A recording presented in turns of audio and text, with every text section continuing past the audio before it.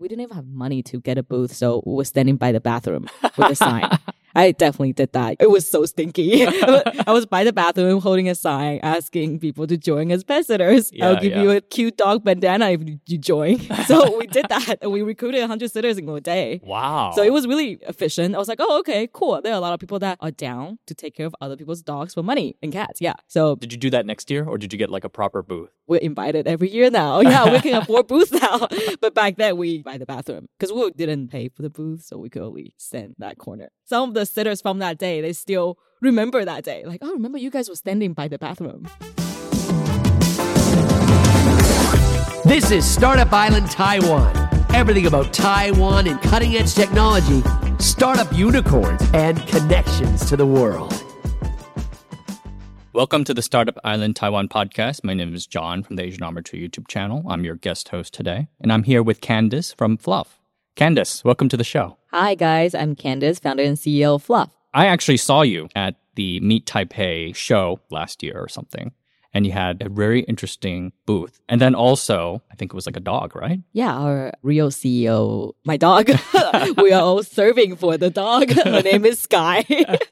Yeah, we were promoting our app. Fluv is a pet care marketplace that helps urban pet parents find trusted local sitters easily through our matching system. How'd you come up with this idea? It's very unique. Actually, I was a sitter back in college in the States. So this idea actually originally came from when I was a sitter back then, and I actually made decent money in college. I was also an Uber driver, so actually I had a lot of gig jobs back in the days, and it really helped me pretty much put me through college. So it meant a lot to me, but I kind of just carry on with life, and eventually I decided to move to Taiwan due to several reasons. I came back for families, and I didn't really like the political situation in the States back then, and there were a lot of gun violence and racial problems, so I just decided to move to Taiwan.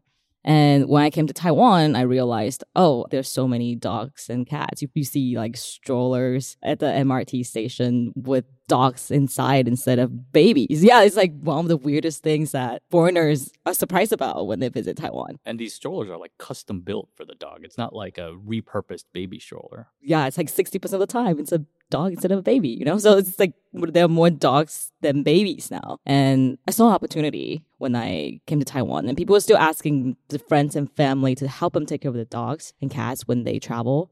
So then I just kind of remembered, oh, wait, back then I could just use an app easily to find a sitter. How come they don't have that here?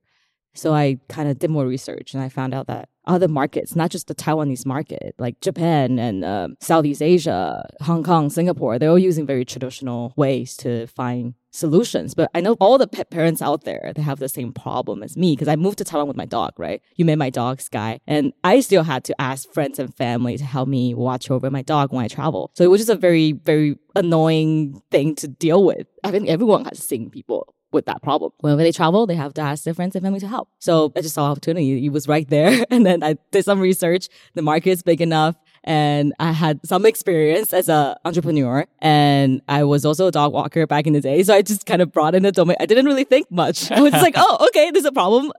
Market is big. Okay, let's do it. So was it just like you went to bed one night and you woke up and you're like, oh, I'm going to do this now? Yeah, pretty much. I looked at my dog. I was like, it's just so annoying that when I travel, I would ask people to help me take care of you. It's kind of annoying. It was a personal problem, first of all. And it really changed my life when I was a dog walker / sitter back in the days. It helped me a lot when I was tough on financial situations. So I feel like this could really help a lot of people, especially in urban areas where the wealth gap is big or where there are people that need extra income. And like a lot of our sitters, they used to make $1,000 a month, and now they can make double or triple of how much they used to make. And they actually have the flexibility of working from home, or they can still hang out with their kids. They can bring a dog home and still spend time with their family. And retired or moms, housewives that usually don't have anything to do at home, and now they have a way to make income. So it's very meaningful in that sense. And that's why that triggered me to do this. Even though I didn't know, I had no tech background, I didn't know what I was going to do. I just really wanted to do something impactful for Taiwan. It's just my love for Taiwan. How did you start that business? You woke up, you wanted to do it, and what's the first steps? Right. Yeah. I didn't know what to do. I was like, oh, okay, I have no tech background. So my background is in CPG. I did have a CPG company, a juice company back in California, and I sold that company. So I do have entrepreneur background, but I don't have any tech background. So I figured the first thing is to figure out who has a tech background that can help me. And I didn't know anything about Taiwan. So I was like, oh, I probably need someone that knows something about Taiwan. So I went out to search for people that could help me or resources that can help me get to building a product, building a company that I want to build. So initially, I wanted a technical co-founder. So I had this idea. I was like, this is definitely 100% going to work. Now I have to find a technical co-founder, but I didn't know where to go. So I just looked up on Facebook events, and there was an Eventbrite, but it's not popular here. So I looked up ArcuPass. That's more popular here. So I looked up events like AI meetups and like blockchain meetups. I figured the best engineers are probably there.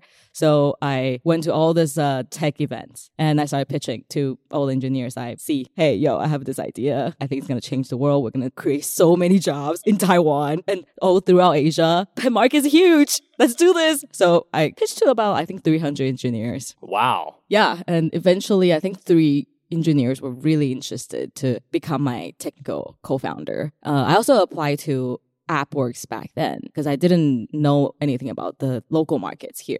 And they're quite big on Southeast Asia and Taiwan. So I wanted to apply to just to figure out the markets. So I did also apply to local accelerator, and found a technical co-founder after pitching to 300 engineers. This guy was really interested. He became our CTO, and he happened to be part of the AppWorks alumni group. So we clicked right away, and we started building on this app, and that was it. Did you get into AppWorks? Yeah, we got into it. Okay. Yeah. We did. Otherwise, I don't think we would be here today. I would still be lost, I think. What were some of the benefits that like a accelerator like AppWorks brought to the table? Like, how did they help? It was mainly the community for me. Demo day was cool and all, but the community was probably the best. We had a really good support from our mentors, especially finding co-founders. This guy, the CTO, wouldn't have joined if we weren't selected to join AppWorks. And other founders from the group really supported us when we didn't know anything about the market, and they would help us out. We didn't know anything about fundraising. It was my first time fundraising, and then people would refer investors from the group. So I think it was mainly the community that it was the most impactful for us. How large is the company now? It's still a small team. We have about 8 people on the team, and we have about 3,000 pet sitters on the platform, and that's about how big the team is. What was some of the challenges? Because like starting a marketplace like this or something like this, right, would require both sides, right? And the pet sitters obviously won't come to something without customers, and the customers won't sign up without the pet sitters. How did you kind of bootstrap that? Yeah, that was tough. The biggest thing is to balance out both sides.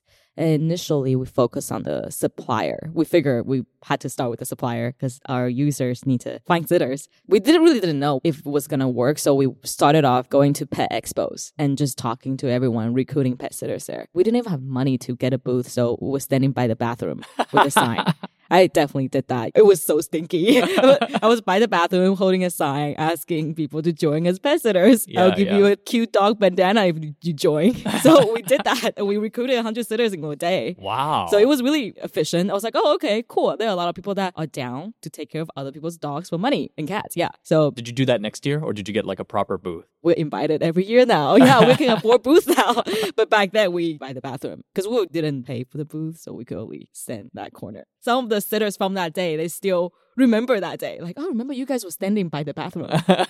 So yeah, initially we recruited sitters that way. And we found out that, oh, okay, so there are people that are down to take care of other people's pets for money. Now we just have to find the users. So we did the same thing. We went back to the pet expo.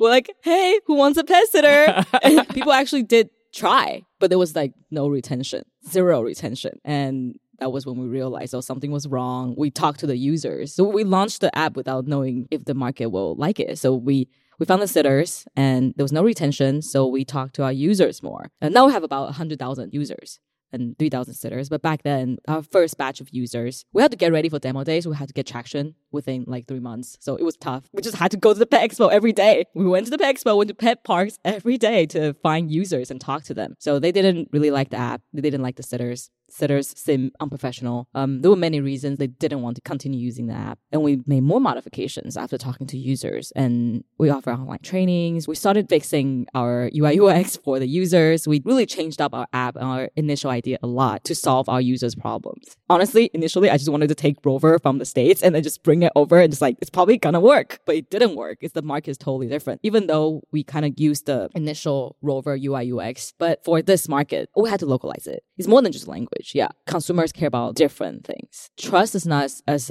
big of an issue in the States, but trust is a very major issue here. People are not used to having sitters come to my house to feed my dogs. So we really had to make it more professional instead of just having an app out there with reviews. We had to issue certificates and so on. So we had to come up with this whole key exchanging process to give someone a key and how do we secure the key. So it's very different. The market, how people live, the housing situation is not the same as California or New York. So we had to change up, localize the app features, and we had to train our sitters differently to fit the local market needs. We did that a lot. We talked to our users a lot and figure out what the market really wanted and built an app. And we train our sitters that way just to fit the local market. Yeah, and that's where we are today, 100,000 users now. How did you kind of talk to a user? So you said you went to like pet parks, pet expos. Like, did you have a pitch? Like, because I feel in Taiwan, a lot of people are probably not receptive to some random stranger. Yeah, I think it's my killer smile. There's a special thing with dog and cat community here. It's a very collective culture.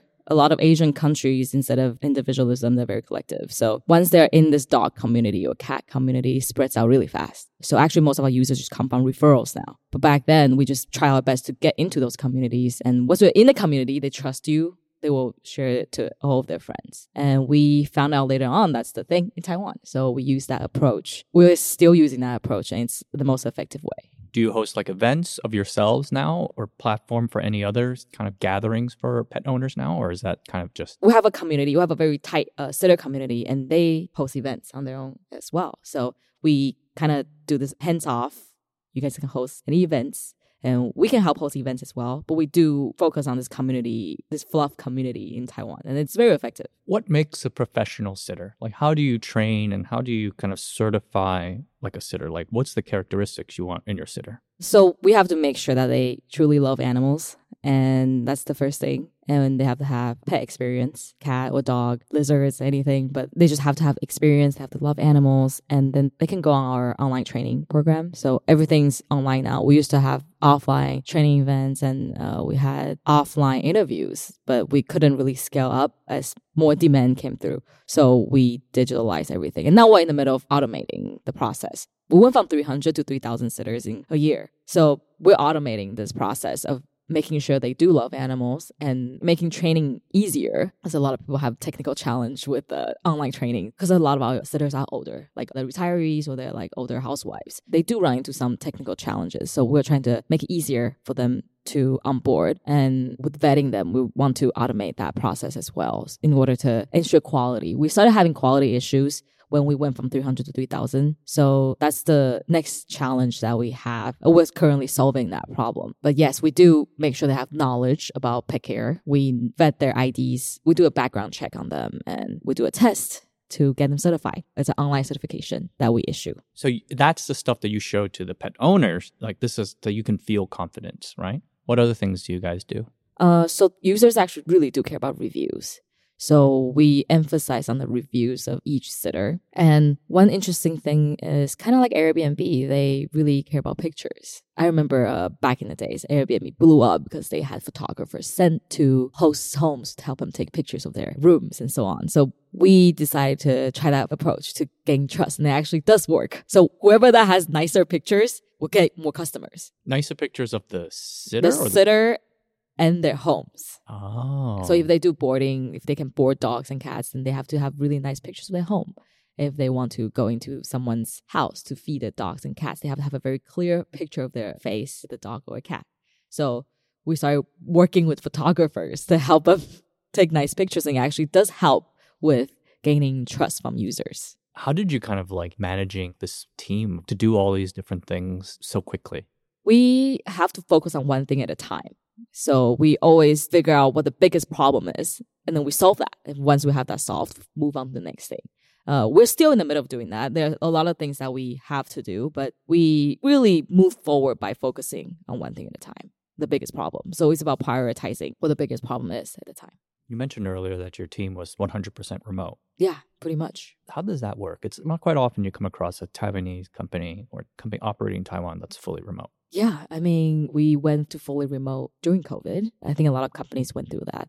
And we started using this in GatherTown. I think a lot of people use it. GatherTown is a really cute. Yeah, it's very cute. We still do team buildings. We're all very passionate about what we're building. So if you have the right people, the right team, it's totally possible to do work remotely. And our team initially was selected people with that kind of self-motivation and drive. So even though we're all working remotely, we get things done. We get our jobs done. And with GatherTown and Google Meet, it just all works out. We do a stand-up every single day on GatherTown. We have a Slack channel that we just talk shit about life, tell jokes. And so we stay connected in that way. We show off our dogs and our cat pics, So we are very connected, and we hang out once a month for a team building event. And that's been working out for us. What's your approach to recruiting for such a very tight team? They have to join for the right reason. I think a lot of companies face, in Taiwan especially, if they hire locally in Taiwan, they lack motivation. It's just a very chill lifestyle in Taiwan. So we actually look for people who have struggled before. We that have struggled, like people that have gone through a divorce, people that have gone through very tough times with the family, that have to take care of their elders at home. We really look for people with passion and empathy, because that's what our company culture is about. So they're so passionate about solving the problems that they once had. A divorced mom that couldn't take care of her kids, and now we're creating jobs for moms. And another really awesome tech lead. He has to take care of his family at home. He has 6 cats, and whenever he had to travel for work, he doesn't know what to do with the cats. So he's just so passionate about what we're all so passionate about we're building, that even though we're working remotely, it's okay. So people with the right drive and people who have struggled, those are the people that we look for, who have struggled. They tend to be really good candidates in Taiwan, a lot more motivated, so they can work on their own with no problem. You're right, because there's a lot of workers in Taiwan that just kind of check in, check out. I like that approach. That's very fun. Yeah, it's fun. Schools, yeah, it's a reference, but we really do look for people who have struggled. You guys are expanding. So when did you make that decision to figured out how to scale this approach? We figured out how to understand how this works, and then let's take this abroad. How did you make that decision? I was meditating, and this just came to my mind. And one other thing is it was also post-COVID. We started getting requests from Hong Kong. We started getting requests from places outside of Taiwan. And Taiwan was still in a lockdown, actually. But other countries had already opened. We wanted to just go about faster and not just chill in Taiwan and wait for the borders to open. So we did some initial research back then, but we didn't really go for it. And then Taiwan opened up, we couldn't keep up with demand, so we came back to Taiwan to focus on the local market. It's getting more stabilized now in Taiwan. And we're getting requests from all over Asia, especially Mandarin-speaking countries. So Singapore, Hong Kong. And we saw the opportunity. This post-COVID traveling opportunity is a once-a-lifetime opportunity. Even though the market is bad, we wanted to raise a lot more money back then, but the SVB crashed. So one of our lead investors decided to fall out of the deal. It was a very big hit for us because we got all this demand. We've been hitting our highest revenue record every month, but we can't raise because it was so hard back then right after SVB crashed. The market was just so bad that our valuation dropped to 1/5 or 1/6 of our original valuation. And it was a very hard time. But then we looked for other ways to get money. The only way wasn't just fundraising. We could get money from elsewhere. So we could capture this opportunity. And we did. We found money with other ways. We still have other individuals, angels that really believe in what we're doing. So we raised a round during COVID, and we're about to close another round next month. So we're going to expand a little faster now. So we have a lot of surging demand coming through, but they're falling. Kind of like you're calling for Uber, but you can't get an Uber. Pisses you off. That kind of feeling, while users are getting that feeling. So we decided to scale up now. So we get more sitters. We get the housewives. We get more moms. We make our app easier to onboard those sitters.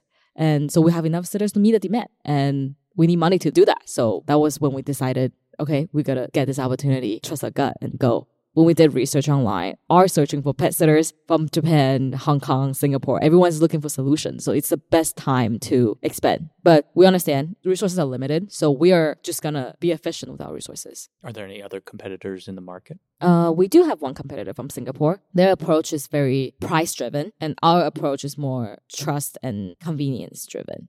So with their price approach, they can get a different type of market. They can get more of a lower end market. And we're targeting more of okay, I need to get a sitter now, fast. I need to trust this person. But we do have a competitor. They're pretty big in Southeast Asia. I think in some markets, it does work with the price-driven approach. But for us, it's a convenience and trust approach. So it's for different markets, probably more for Northeast Asia and more developed cities. All you did in Taiwan, a lot of it seemed to have been relying on like offline, like going to meet people, going to expos. How are you trying to kind of port that to like Hong Kong or Singapore, where you might not necessarily be able to put people on the ground the same way? Or are you actually doing that? We are actually not doing that. Our community is actually, a lot of it is online, and they can meet up offline on their own, right? So it's a very decentralized. Our community managing strategy is very decentralized. Even though we don't go to Taichung, or we don't go to the south of Taiwan, but 1/3 of our revenue comes from Taichung. So we're not there, but we can somehow manage from Taipei because they have the local community there and they do their local community meetups there. So we don't have to be there. We just have to make sure that they really believe in our core values. They believe in our company and what we're doing for animals and people. So we manage them currently with Line groups. So we know to go to Hong Kong, Japan, we can also use Line. But we'll localize the communication tool based on what they use locally. So far, it's been effective. And with the hazing process, I feel like always works with how app works did it. With the hazing process, we do a very difficult test so the sitters can join. So they all know whoever that's in this community, they all love animals. They all want to make an impact. They all want to change how people treat animals. So they'll have this love for animals. And they all have to make, second source of income. So they help each other out. They teach each other different skills. We're actually also trying to make it easier for them to make money from teaching others as well. We're trying to implement that. Like teaching pets? Like pet sitters teaching other pet sitters. Oh. Because now we're scaling up. So we're automating that process. It was from us. We teach all of them online. But some hands-off experience, they have to probably learn from other sitters. That will make scaling up faster. That's on our roadmap to automate that process as well. You talked about trust, and like one of the big nightmares, like something might happen. Might not even be their fault, might not even be anyone's fault, but like something can happen. Like what assurances can you do, or what things can you do to kind of prevent that sort of worst case scenario from happening? To avoid that from happening, they have to trust the platform, they have to trust the brand, just like how you have to trust Uber to getting a stranger's car. So we have to have protections and assurances that protect both ends of our users. So from day one, we offer protections for both sides. Insurance for sitters and insurance for the pet owners. If anything happens to the pets, we have insurance. We will get you covered. If a sitter gets bit by a dog or a cat, we also protect them. We have insurance that covers for their safety. So both ends of users, we have a really high retention rate now, 60% compared to our competitors, 2 to 3%, because they usually just bypass the platform. But for us, we protect both of them. So they feel the need to stick with the platform. And I think a lot of people in Taiwan, they're afraid of the things being stolen. If they ask a sitter to come feed the cats, they're worried that they might take something. But we do the background check and vetting, and we make sure the users know. And we, in the middle, will prevent that from happening at all costs. And if it does happen, then we'll bring authorities to resolve the problem. So both ends of our users know that they are protected. And then they start referring to their friends, and then we resolve trust issues easily when their friends have used the platform or the sitter. You mentioned that there's like dog or cat might bite them, right? Does that happen? It does happen, and then they can just go to the hospital and they get the hospital bill, and we'll have insurance that can help them out.